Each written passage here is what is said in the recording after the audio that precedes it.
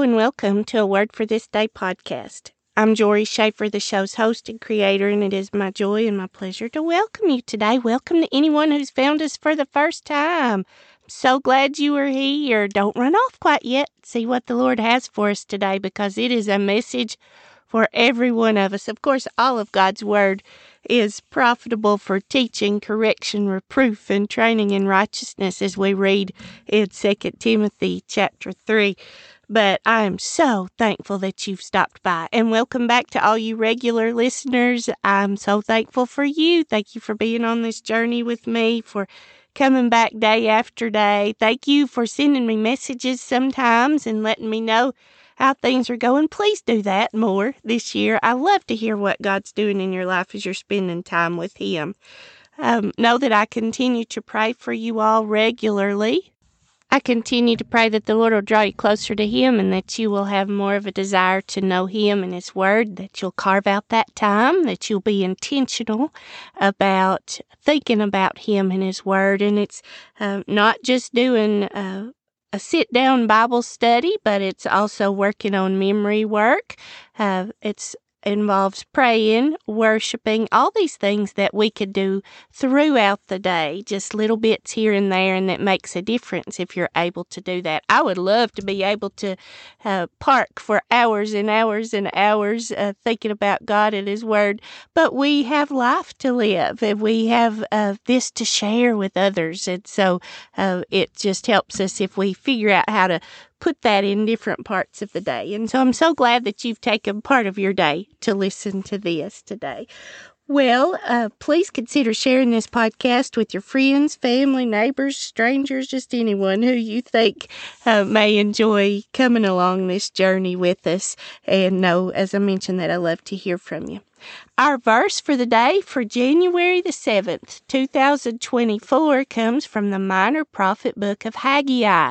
I think this is the first time that we've been in this book, or this book of prophecy over the course of this podcast, over 737 episodes. And so I'm excited for us to park here for a few minutes today and see what we can learn. But it's Haggai chapter 1, verse 7, and it reads as follows from the English Standard Version. Thus says the Lord of hosts, consider your ways. Oh, friends, there is a lot of stuff here, and so I'm so excited for us to park and see what we can learn. So as I mentioned, Haggai is one of the minor prophets. It's the third to the last book of the Old Testament. The Old Testament starts out with the Old Testament law, then it moves to Old Testament history, then to the wisdom and poetry literature, and then to the major prophets and the minor prophets. The major prophets were called major primarily because of the volume of their work. The minor prophets tended to be smaller.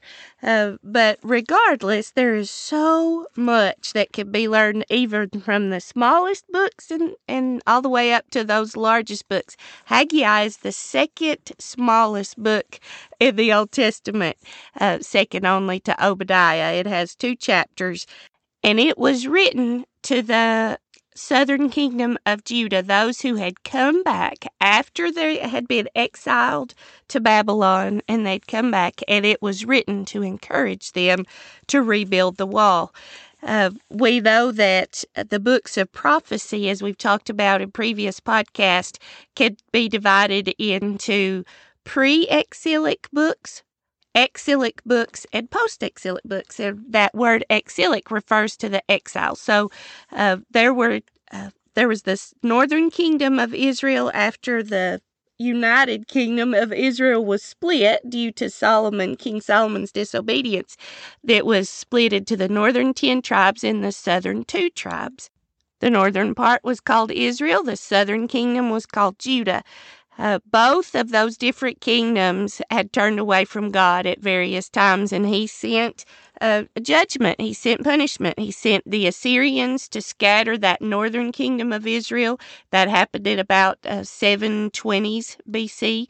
And then He sent Nebuchadnezzar to exact some punishment and carry away some people from that southern kingdom of Judah. And that happened in around 605 BC, or it started there. And then the captives were away for about 70 years, and this had been prophesied by the prophet Jeremiah. Well, when they returned to Jerusalem, as had also been prophesied, there were some prophets sent to talk to the people then, and those were the post-exilic prophets. Daniel and Ezekiel were exilic prophets. They talked to the people during their exile. There were several prophets before, and then there were these post-exilic prophets, and these are Haggai, Zechariah, and Malachi that close out the Old Testament.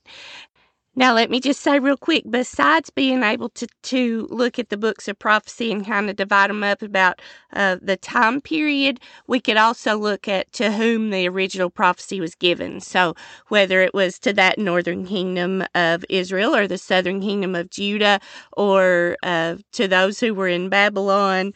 And also, I believe there's a couple to Nineveh and one, which is Obadiah, to Edom. We could look at them those different ways, and that kind of helps us keep it straight in our minds, or to start to keep it straight. But today we get to be in Haggai, and the setting is that the people had returned from their exile. Jerusalem was in ruins. The temple had been destroyed. And they had been told by God, they were being given direction that they needed to rebuild the temple, rebuild the wall, rebuild the city. And there came a great deal of opposition after they came back. And the work had stopped, and God sent Haggai, both Haggai and Zechariah, to say, you have to do this. So get to it, folks, pretty much. Haggai's tone of his prophecy in these two chapters is a little bit of a rebuke. It's like, you need to think about what you're doing. Zechariah's had more of an encouraging tone at times, because he's like, you're building this because one day the Messiah is going to come here and reign. But both were used by God very specifically, and so I love this. But listen to how Haggai opens up. It says, in the second year of Darius. So let me just say, this Darius was an actual person, and we can ascertain exactly the time period of this based on history. But it says, in the second year of Darius the king, in the 6th month, on the 1st day of the month, the word of the Lord came by the hand of Haggai the prophet to Zerubbabel the son of Shealtiel, governor of Judah, and to Joshua the son of Jehozadak the high priest. Now, this was a different Joshua than the Joshua that led the people into the promised land, okay? Because it was several hundred years later. It says, thus says the Lord of hosts, these people say the time has not yet come to rebuild the house of the Lord. I have to tell you here, one of the things that I love about Old Testament, anything Old Testament, and especially Old Testament prophecy, is we get to see a lot of the Lord said this, or thus says the Lord, or hear this word from the Lord.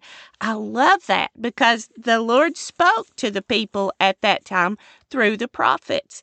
That's how he gave the messages. And so this was very important. I love what we read in Hebrews chapter 1, verse 1, where it says, long ago, at many times and in many ways, God spoke to our fathers by the prophets. But in these last days, he has spoken to us by his Son.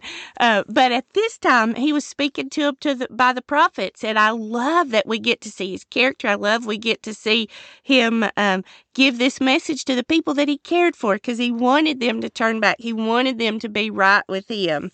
And he cared enough. He didn't have to send the prophets. He could have just let them wallow in their sin with no hope. But he loves his people. That's the character of our God.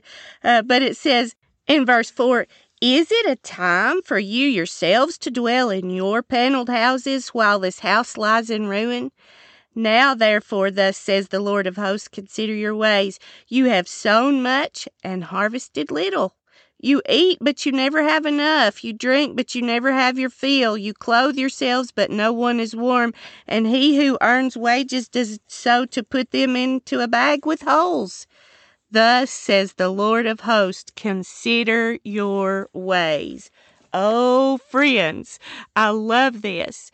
God was calling them to take an appropriate assessment of the situation and to look at themselves, look at their situation, look about what they had been doing, what they had been focusing on. Was their focus away from where it should be?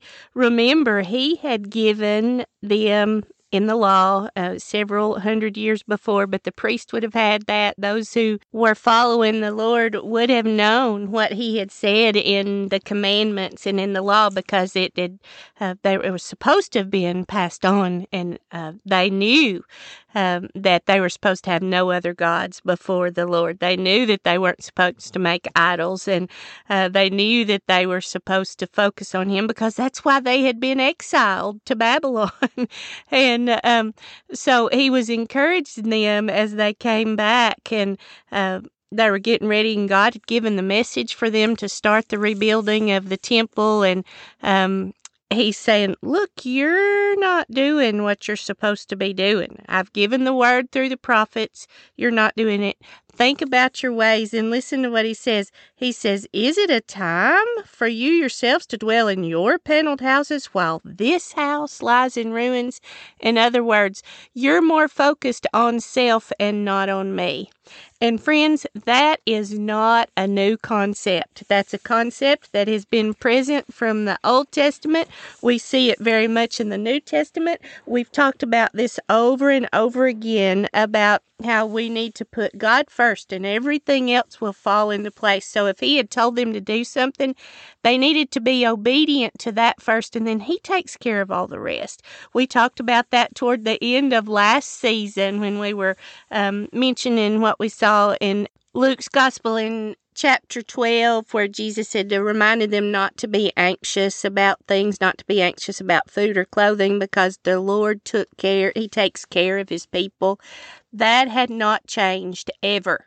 That had not changed ever. All the way back in the law in Deuteronomy chapters 28 through 30, right before the people were getting ready to go over into the promised land, God had given Moses words to say and to remind the people that if they would be obedient to God, he would take care of everything. He would provide their food. He would provide their shelter. He would keep their enemies at bay.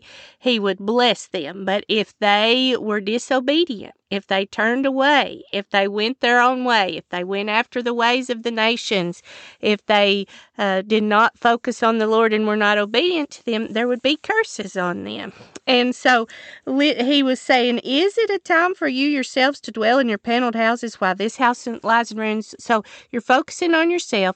I've told you to rebuild my house. You're not doing it. What is wrong with this picture? Now, the human side, the flesh part of us will say, well, I've got to take care of myself. I've got to get this all taken care of for my family. But God's character has always been, you obey me, you put me first, and I will take care of all the details.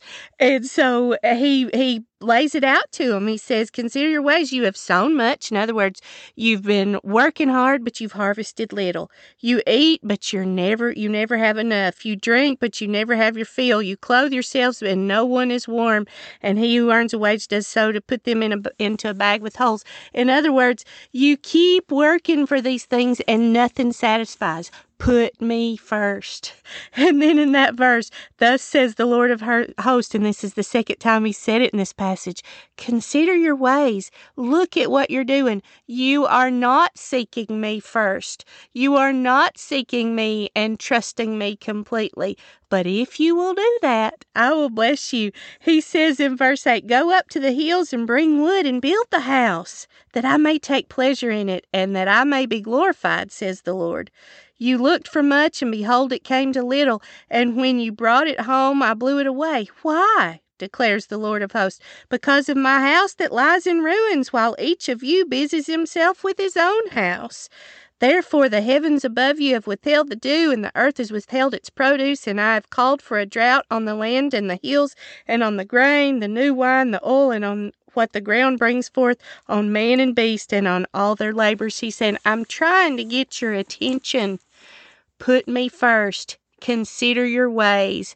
Look at what you're doing. Look at what you're focusing on. You are focused on self, self, self. Focus on me, and I'll take care of the rest. And he does that, friends. Oh, he does that over and over again.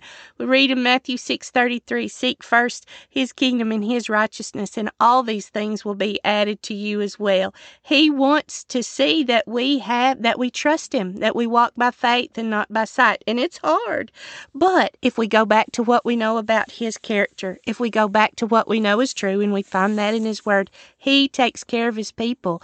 We read in Philippians 4:19, and my God will supply all your needs according to his riches and glory in Christ Jesus.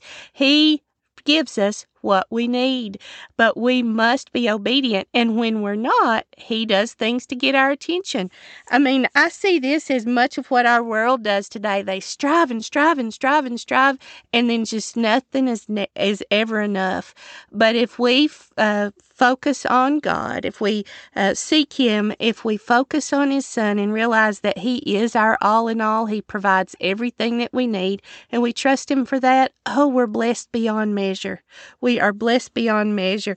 And we see that in this next little section in chapter 1, verse 12. It says, Then Zerubbabel, the son of Shealtiel, and Joshua, the son of Jehozadak, the high priest, and all the remnant of the people obeyed the voice of the Lord their God, and the words of Haggai the prophet, as the Lord their God had sent them, and the people feared the Lord.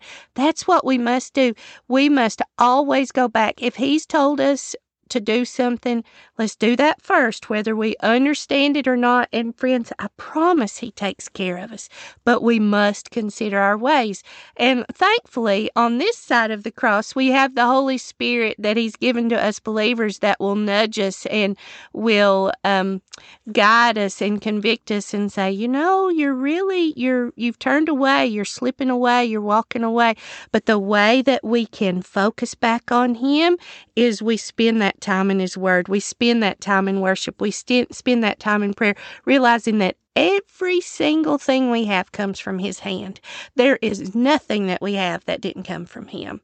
And every good and perfect gift comes from above, comes from the Father of lights. We know that. The Bible tells us that. So how are we going to trust him more in this year?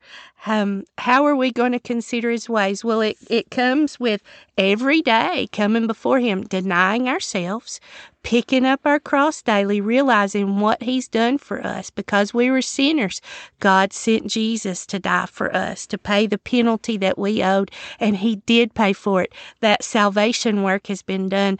We deny ourselves, we pick up our cross, and we follow him. We obey him, we do what he says, and it will make all the difference, but it is a daily process. So I would say to you and to myself, may we consider our ways frequently in light of what God is calling us to do in his word. Blessings to you, friends. Until next time.